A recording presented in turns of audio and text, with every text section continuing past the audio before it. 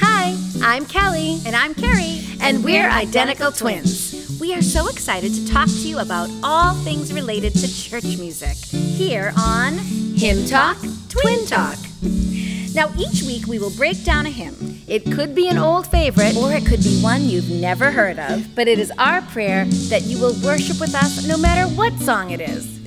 So let's get started here on Hymn Talk, Twin Talk. Hi, everyone. Hi, everyone. Yes, we are back. I'm Carrie. I'm Kelly. And we're identical twins. All right, this is a fun episode. I know, kind of funny. Little unexpected. Maybe. So if you are listening to this like today, on the day that it gets released, it's August 9th. And, you know, we're in the middle of summer here. Yeah. I mean, it's hot. It's sunny. We're going to the beach. Yes. But we had something kind of fun at our church, I which know. sort of inspired this episode. Right. So last week we celebrated a Christmas in August youth group party because the youth group wasn't able to have a Christmas party in December because of COVID. Right. And the youth group, they kind of get into their Christmas parties. Yes, I they mean, their do. Yankee Swap gifts are crazy. Hey, does everybody know what Yankee Swap is? Oh my gosh, that's so funny. I mean, is that just a New England thing? Yankee Swap is everyone brings a gift, and then you have to draw a number, and when your number comes up, you have to pick a present. It's all like wrapped and anonymous. Yeah. You don't know who brought what. Nope. Everything's wrapped. You don't know what anything is. And then when it's your turn and you pick a present, you get to open it, and you can choose to trade it with any of the presents that had gone before you. Right. And then if someone trades it with you, you're like stuck with it. That's it. Right. Except if you're number one. Yeah, one's the best. If you're number one, yes, you pick first, and anyone can trade with you over and over and over again, but you get final choice of trading. Right. So number one is the best number to get. Number two Yeah, is it's the the worst. worst. Yeah. So we were kind of joking as we were planning the party. You know, are we doing a Christmas song? We should do a Christmas carol. I mean, we thought about it. Maybe something a little, lesser well known or 'cause something. There's such good music, and we only do them in December. Right. Yeah. The thing is that we have done lots of listener requests. We didn't really have an interview planned, so it was like kind of an opportunity to do something different. Right. So we decided not to do a Christmas carol, but we're doing something that definitely reminds you of winter. Yeah, it definitely relates to winter. All right, let's tell them. All right. Our hymn for today is Whiter than snow. I mean, whiter than snow. Whiter than snow. It feels weird to sing that in August. But I mean, it really has nothing to do with winter or Christmas or anything. I mean, No. you really can sing this all year round. Right. But it just, I don't know, it felt a little funny just because we were talking about having a Christmas party. Right, And right. that's a little unexpected. Right. So, yeah. So when we put like the snow scene out for the clue, I wonder if people were thinking along these lines Right. or if people were thinking along Christmas Carol lines. Yeah. So I love this song, Kelly. How do you feel about it? I probably didn't love it really before, but now that I've spent the week, looking at it and learning about it, I do really like it. The thing is that I find it to be very personal. Mm-hmm. I find those first-person hymns to be a little tricky to incorporate into worship. We're putting words in people's mouths, and we want them to sing the words and believe them. But I like when hymns are a little bit more focused on we and focused on, just a little bit more general. But this is a hymn about salvation. It's a hymn about forgiveness of sins. And I mean, I really can't find much to fault with it. No, I actually really love it. In fact, it kind of reminds me of episode 33, 'Tis So Sweet to Trust in Jesus. Oh my gosh, I was thinking that too. It's just a very pretty melody. It's very repetitive. It's very simple. It seems like something that could be sung at a tent meeting. In fact, we read that this really gained popularity because it was included in Ira Sankey's gospel songs. I mean, that's how this song got out there to the world because of that publication. The words are by this poet named James Nicholson. So Kelly, you read the verses and I will play the piano. Lord Jesus, I long to be perfectly whole. I want thee forever to ransom my soul. Break down every idol, cast out every foe. Now wash me and I shall be whiter than snow. Lord Jesus, for this I most humbly entreat. I wait, blessed Lord, at thy crucified feet. By faith for my cleansing, I see thy blood flow. Now wash me, and I shall be whiter than snow. Lord Jesus, thou knowest I patiently wait. Come now and within me a new heart create. To those who have sought thee, thou never said no. Now wash me, and I shall be whiter than snow. Whiter than snow, yes, whiter than snow. Now wash me, and I shall be whiter than snow. Beautiful words. So those were 3 verses and then the refrain at the end. Mm-hmm. So I'm wondering if our listeners know this, if it's familiar to them. So Kelly, this hymn was published in over 600 hymnals. Yeah. So last week we did the Eastern Gate, which neither of us had known. Right. And it was in 45 hymnals. Yeah, something like that. And then a few weeks before that, one of our mom's favorites, Fill My Cup, Lord, was in 28 hymnals. All right, so this being over 600, I'm thinking more people know this. Maybe we can assume that. Yeah. Let us know on social media, you guys. We love to hear from you. All right, so there's a missing verse. Right. In our hymnal and in a bunch of hymnals. Most hymnals that I saw. There's 3 verses, but there was a publication that had 4. Okay. In fact, I read somewhere that it was around the 1950s that 4th verse was dropped. And I kind of have a theory about that 4th verse. Why don't we sing the verse, this missing verse. Okay. So at least you can hear the way it went with the tune. And then I'll kind of give our theory on it. Lord Jesus, look down from thy throne in the skies and help me to make a complete sacrifice. I give up myself and whatever I know. Now wash me and I shall be whiter than snow.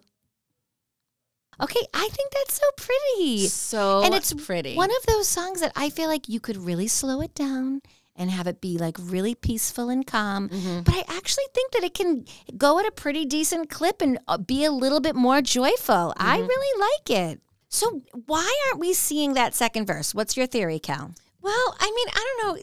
There is a little bit of like controversy. Ooh, there's our sound. I mean, but I don't want to call it controversy. It's more just like people interpret it to mean different things. Okay. So they really felt like there was a more Pentecostal bent to this. And I don't really see that, but it's really about making yourself kind of empty and giving up yourself fully so that the Holy Spirit could come onto you. Mm-hmm. And so, of course, when you're saved, the Holy Spirit comes and is a part of your life and has always been there. But, you know, if it has a little bit more of a Pentecostal bent, you're waiting for that baptism of the Holy Spirit to come. So that verse people seem to think it was more appropriate for Pentecost Sunday, for Pentecostal churches. And so when the churches weren't Pentecostal, that verse came out. Okay. Yeah. I mean, I would sing it. I would sing it. I have absolutely no problem with it at all. However, it is a little different from the other verses. The other verses are more confessional. Yep. More confessional. And, you know, the song is called Whiter Than Snow. It's talking about longing, you know, to be forgiven and to be washed and to be full of grace. And so maybe that baptism of the Holy Spirit is like that next step. Right. And, you know, the hymn doesn't really need that part. It doesn't really need it. No. It is a full, beautiful hymn without it. Yes. All right, so let's talk about the guys who wrote it. All right. So 2 men living in Philadelphia, Pennsylvania.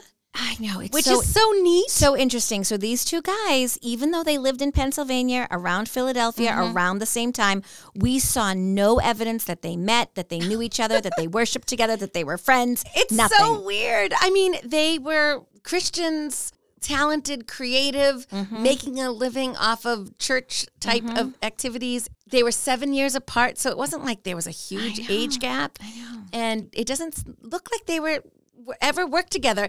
And we're not even actually sure, like, which came first, the words or the music. Right. We have no evidence. Did one of them hear the tune and go, I have the perfect words, or vice versa? No, we don't know, Kelly. And sometimes we look up these hymns and do our research and find such awesome information. Right. But it seems like last week's hymn, the Eastern Gate, and this one as well, we're not finding all the information that we want. But we still have plenty to talk about. Oh my gosh, we have so much to talk about this. Okay, so the words were by Mr. James Nicholson. So he was born circa 1828. We don't have an exact date. So he was from Ireland. Now, we know that he came to America. We actually see his name, Kelly, on this passenger list on this boat, and it came from Ireland to America in 1850. And it seems likely that his immigration may have been connected with the Great Irish Famine. Okay. So this is 1850. In the late 1840s, there was this terrible famine period for Ireland. I mean, the famine was caused by several years of potato crop failures due to blight. Okay. And really, I mean, starvation, typhus outbreaks. I mean, it is said that 1 million of the Irish people died and another 1 million left the country. Wow. So out of that 1 million who left the country, they're saying about half of them came to America. And those were documented immigrants from Ireland. They actually think there probably is a lot more. So James Nicholson established himself in Philadelphia. We don't really know anything about his life. Did he go to school? Did he go to college? Right. But his writing is really good. We see what he wrote.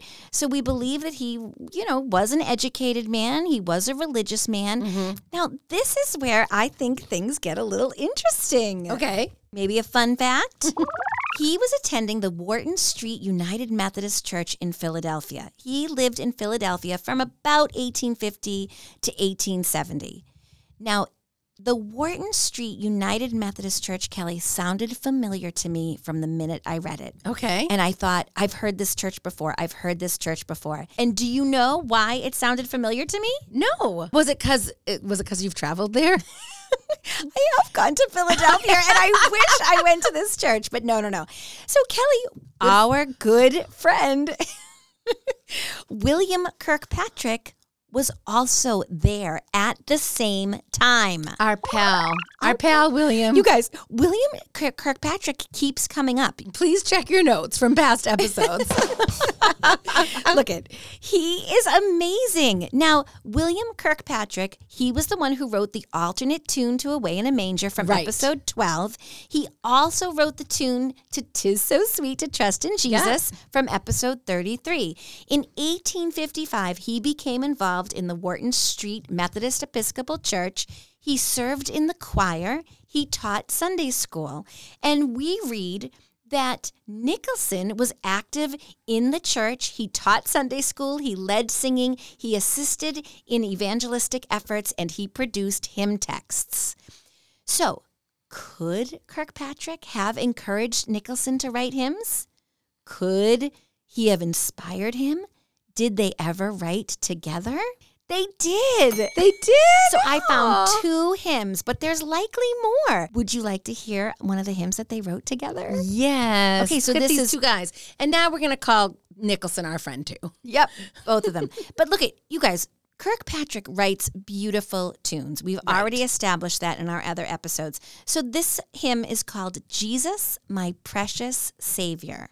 Oh, that's so funny. It's very similar to 'Tis So Sweet to Trust in Jesus, Precious Jesus. So this is by Nicholson and Kirkpatrick, and it's been published in 2 hymnals. Oh, gosh. So it's, not one of their most popular.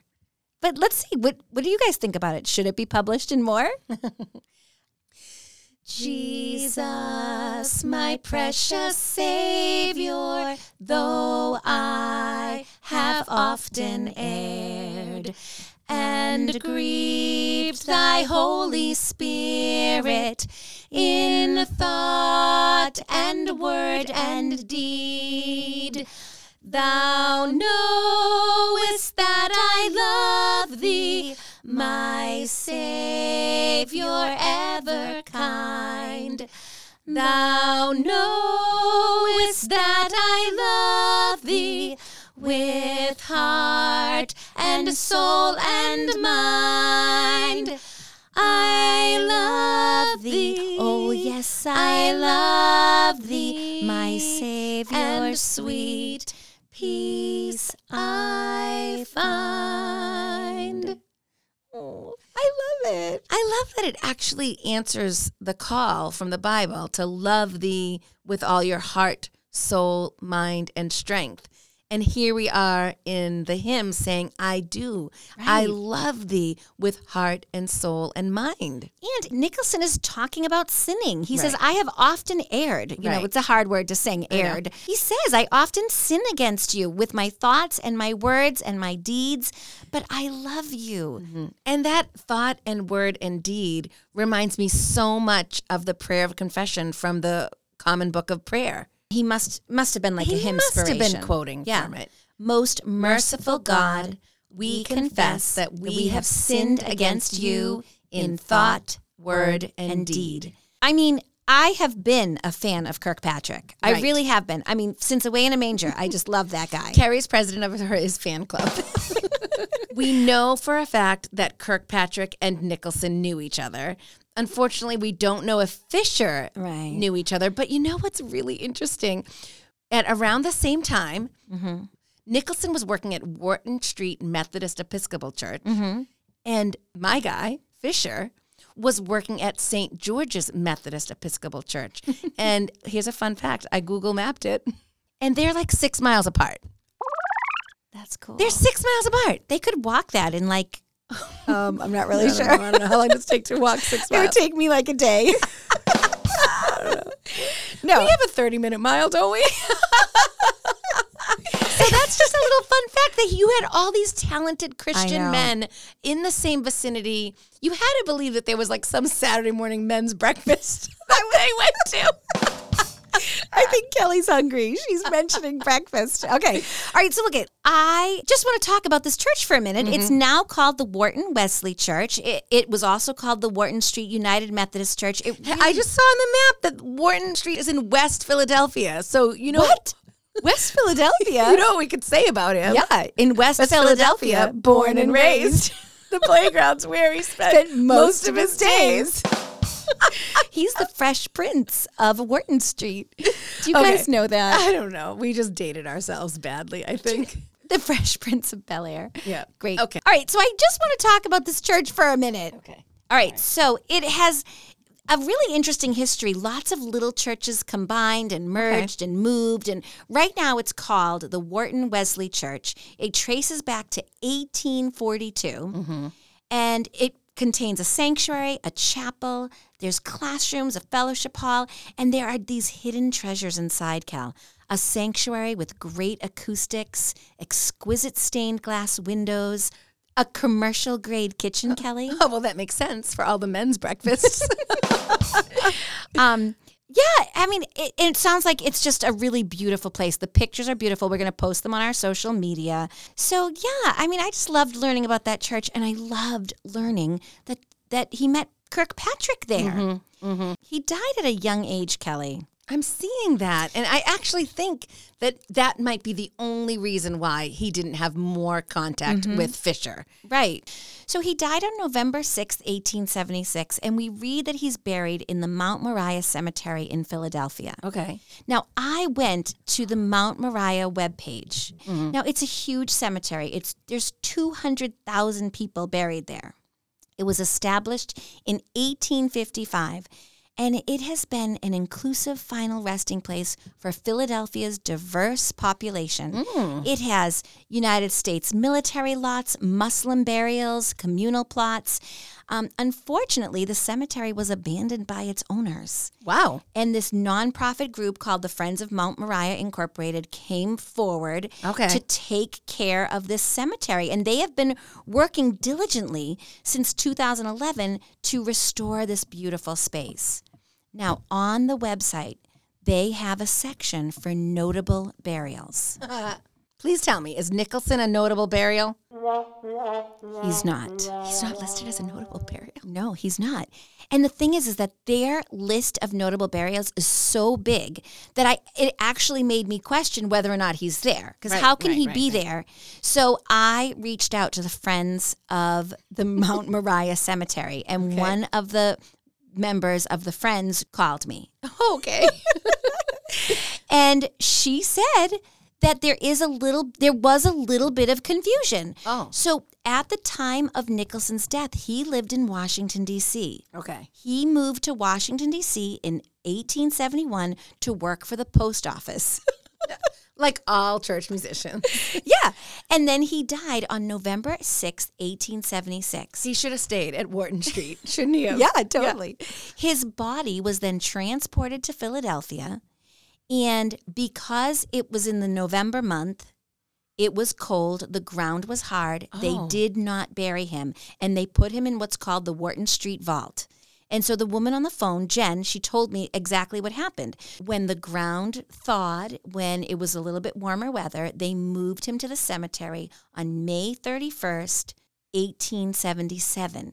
And his grave is there, section 130, lot 7, division B. So did you ask him why he wasn't notable enough?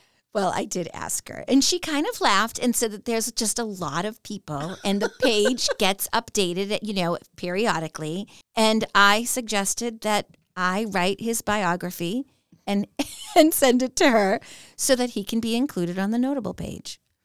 Okay, so that sounds like your next project, Carrie. She said it's only a couple of paragraphs, but I want Nicholson on this page. He should be. He's notable. Totally. And he's buried there. All right, so how about this for a fun connection? Our music writer, our composer Fisher, is buried there as well. William Gustavus Fisher. Yep. And guess what? Do you think he's a notable burial? He better be. Nope. Are you kidding? So now I have to call Jen back and tell her that my twin sister is going to write a biography about Fisher, and he better be on the notable page too. I mean, Jen, are you listening to our podcast? Because we're going to be calling you. You're going to be so sick of those twins. So, yeah, I mean, don't you think these guys have to be listed? Okay, I think it's so funny, though, because I did a lot of research on Fisher's Church, which, as I said a few minutes ago, was St. George's. And they talk about all of the famous people. I mean, this is a church in the heart of Philadelphia. Like on the map, it says Liberty Bell and St. George's, like right next to each other. And are you going to tell me that they don't talk about Fisher? Not once. That's a controversy. Not once. And I just think that in the grand scheme of things, this church is the oldest continuous running Methodist church in America. Wesley spoke there. Asbury spoke there. Okay. There is so much going on in these churches. It's the heart of the American Revolution. Right. It was formed, and they were meeting before America was even a country. Right. And so when they have and this is Philadelphia, so when they have all of these famous things happening, I guess the organist who worked there for 20 years isn't that important. Wow. Yeah. I mean, I said to Jen on the phone, he wrote Whiter Than Snow, and it's in over 600 hymnals. And of course, she's like, we have signers of the Declaration of Independence. Right, no, she didn't say that. Right, she didn't say that. Right. But yeah, so that's our little mission. Yes, we're getting Nicholson and Fisher into the book of notable burials. Hashtag Nicholson Notable Burial. Hashtag Fisher Notable Burial. Hashtag don't forget about our guys. Hashtag we need a life. Okay. All right. We have to get back on track. Okay. Here. So now it's my turn to talk about Fisher, who we already know worked at St. George's Methodist Episcopal Church. We also know that he's buried in Mount Moriah Cemetery. Not notably. But he's not notable. We do know that. So let's talk a little bit about him. William Gustavus Fisher was born to German immigrants on October 14th, 1835 in Baltimore, Maryland. Oh. He died in Philadelphia on August 13th. So we're nearing his death date anniversary. Oh, right. In 1912. Mm-hmm. So he lived considerably longer than Nicholson. And he also lived to the turn of the century. Now, I really connect with Fisher because he reminds me of us. He did a lot of things. Like me and you? Yeah. Okay. He worked in a church. He taught music at Girard College. Right. He co-owned a piano business and a music store, all in Philadelphia. He was a very popular and well-known choral director. In fact, one of his claims to fame is in 1876, Fisher conducted a 1,000-voice choir at the Dwight L. Moody Ira D. Sankey Revival Meeting in Philadelphia. Wow. 1,000 voices. So, I mean, I was trying to think of the biggest choirs I've ever conducted. When I was my first high school teaching job, we did like a collaboration with some other schools. It was awesome. Okay. I was young and I was just starting out. And I think it topped like at like 160 or 180 students. Okay. I mean, 1,000, Carrie?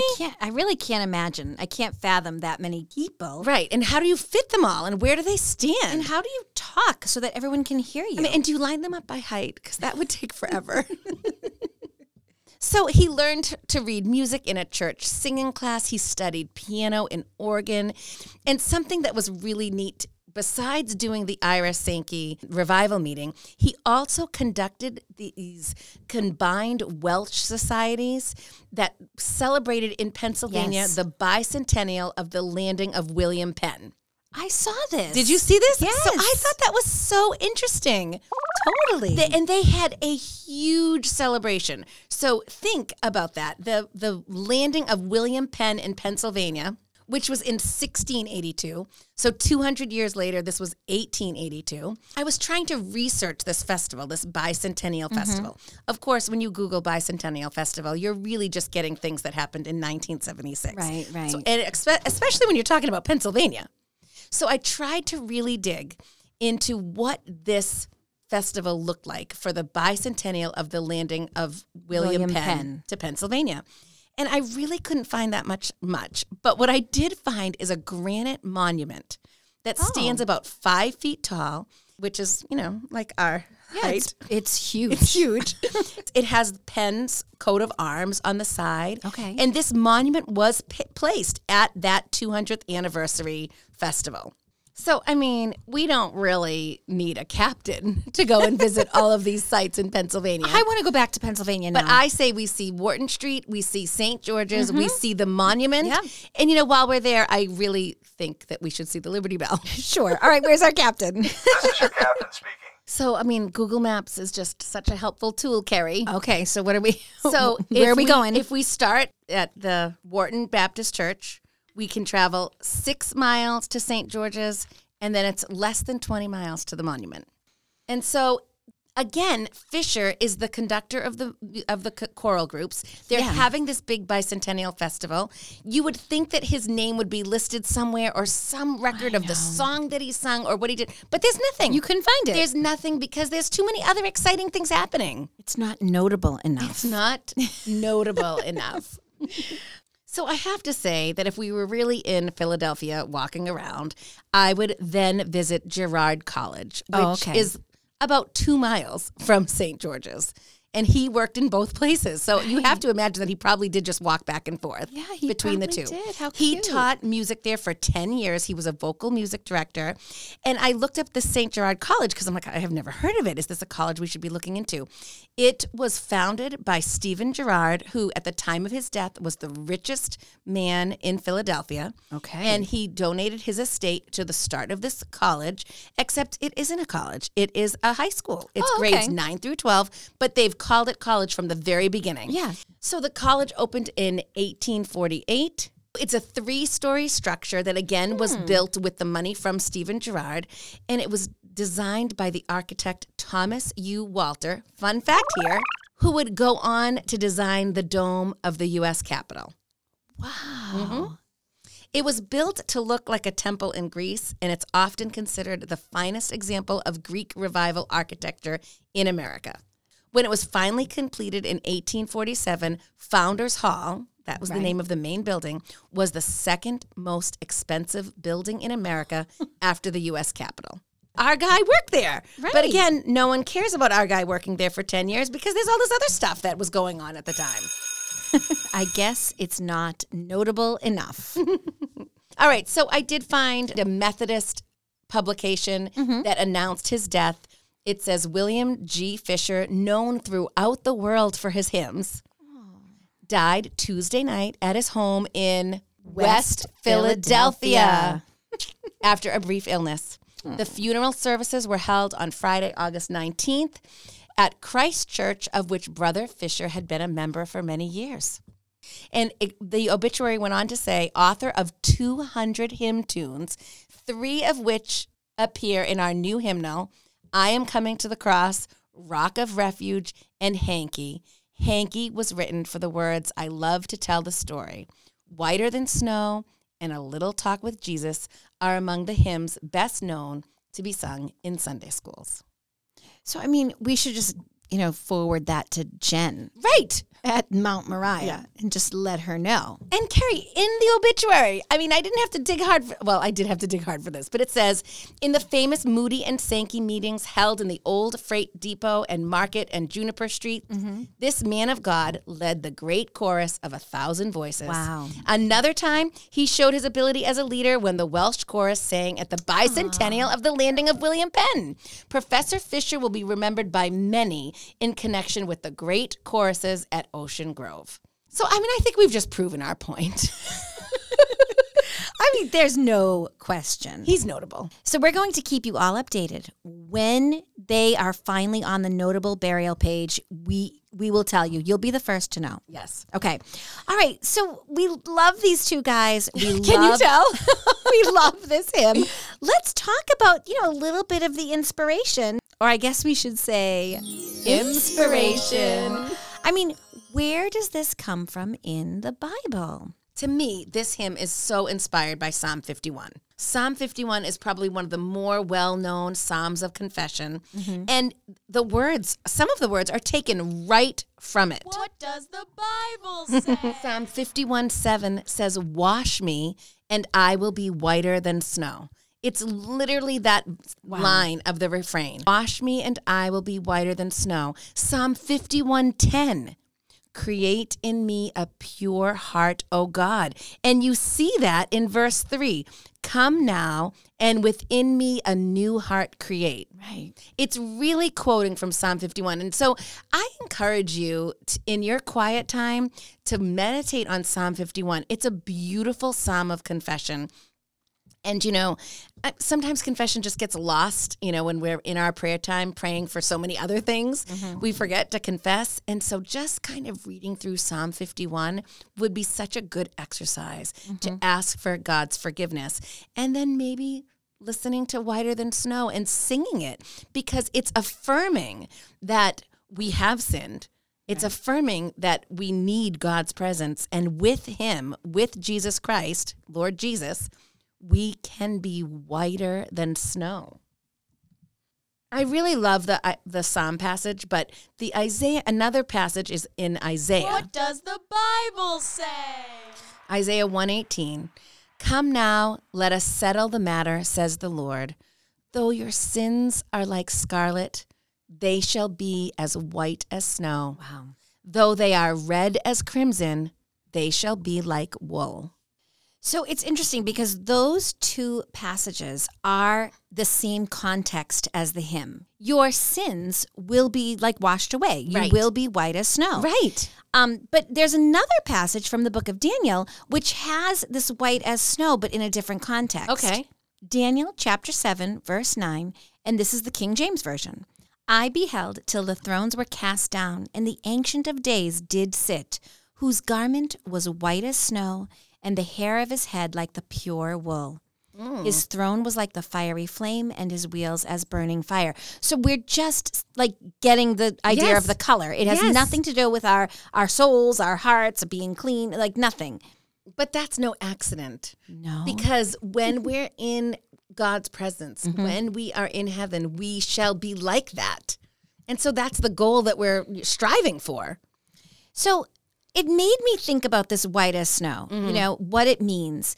And so we see it in a few places. Now, of course, we see it in the Bible. We also see it in Shakespeare. Oh. In The Winter's Tale in the year 1611, Shakespeare writes that the lawn was as white as driven snow, cypress black as ever was crow. So driven snow, is a little bit specific. What's that? What's that? I mean, is that What's like that? after you've been driving on it for a while? Well, it's 1611. Okay. But it's snow that has blown into drifts and is untrodden and clean.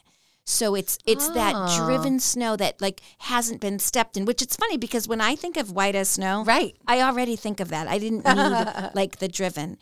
Now we also see it in Hamlet in 1602. Oh. What if this cursed hand were thicker than itself with brother's blood? Is there not rain enough in the sweet heavens to wash it white as snow? And finally, we see it in the Canterbury Tale. So this is like going back to the 14th century, the second Nun's Tale. Valerian said, 2 crowns here have we, snow white and rose red, that shine clear. So they were just talking about Snow White and white as snow. And these two terms really were used interchangeably. It was very common to use these phrases, snow white and as white as snow. They meant the same thing. And finally, we see it here in America in the 1830s in the song, Mary Had a Little Lamb, whose fleece was white as snow. Yeah.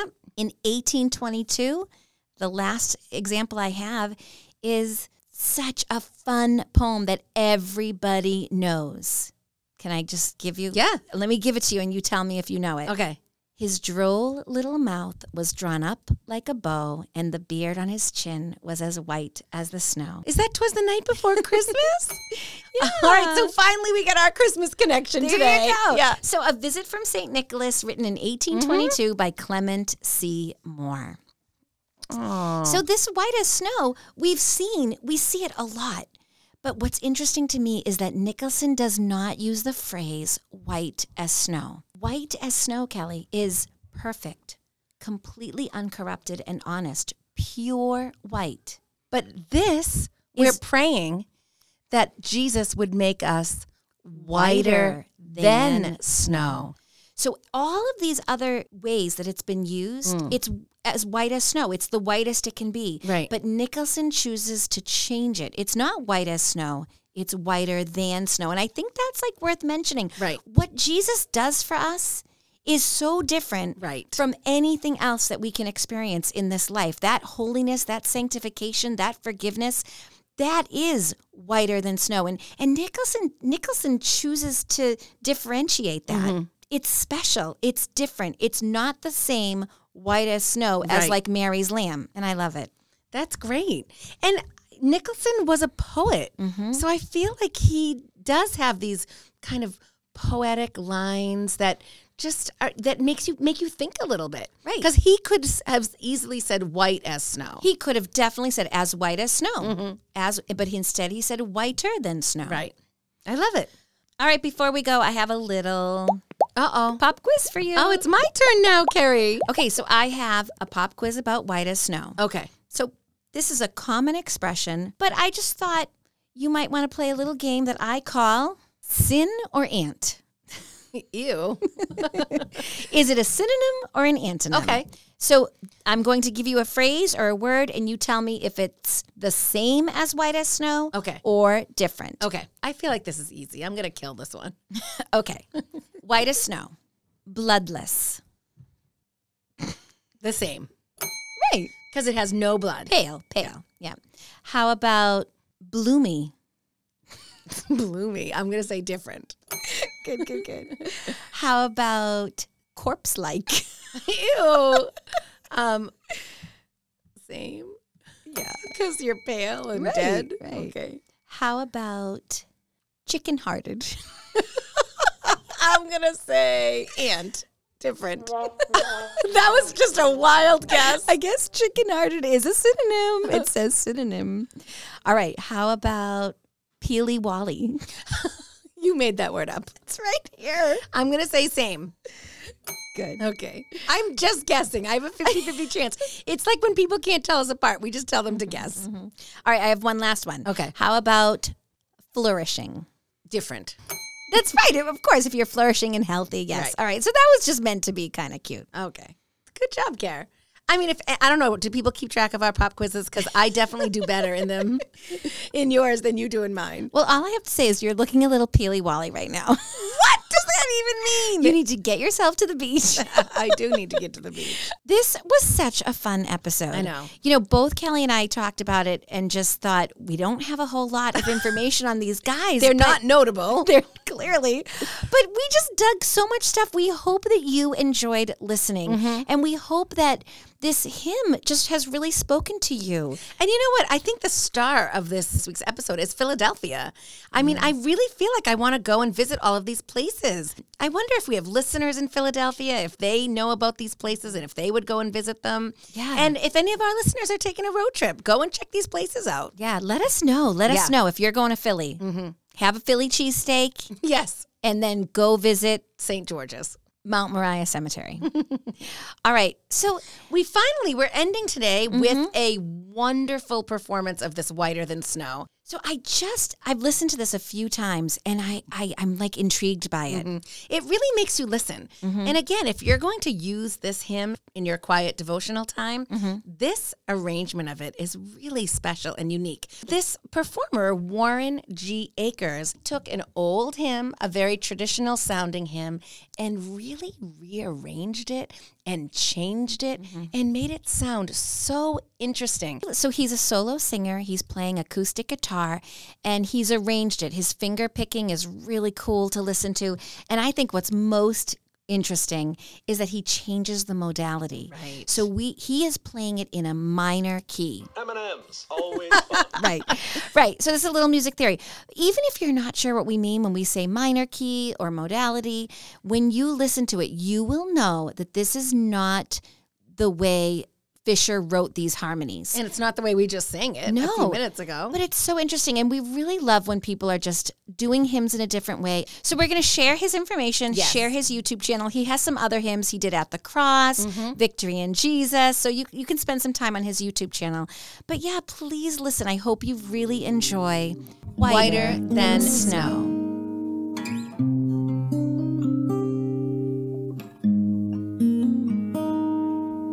Jesus, I long to be perfectly whole.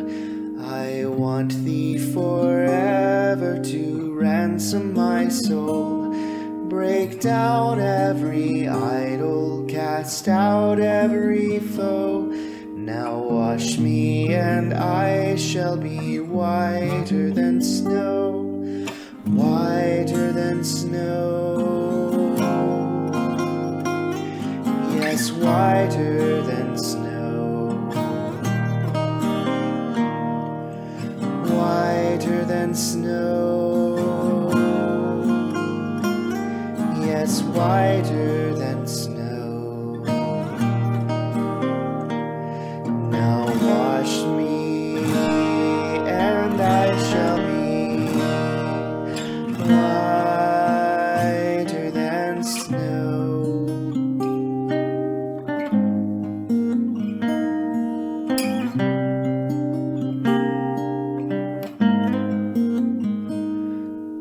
Jesus, for this I most humbly entreat. I wait, blessed Lord, at thy crucified feet. By faith for my cleansing I see thy blood flow. Now wash me and I shall be whiter than snow, whiter than snow. Yes, whiter than snow,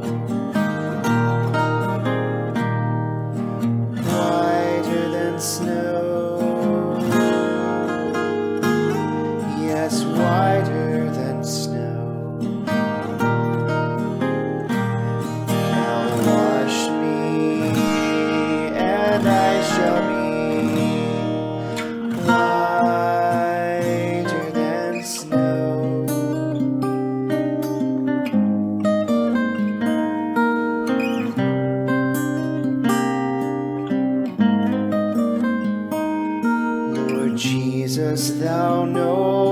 must I patiently wait. Come now and within me a new heart create. To those who have sought thee, thou never said no. Now wash me and I shall be whiter than snow, whiter than snow. Yes, whiter than snow, whiter than snow. Yes, whiter than snow. Now wash me and I shall be whiter than snow.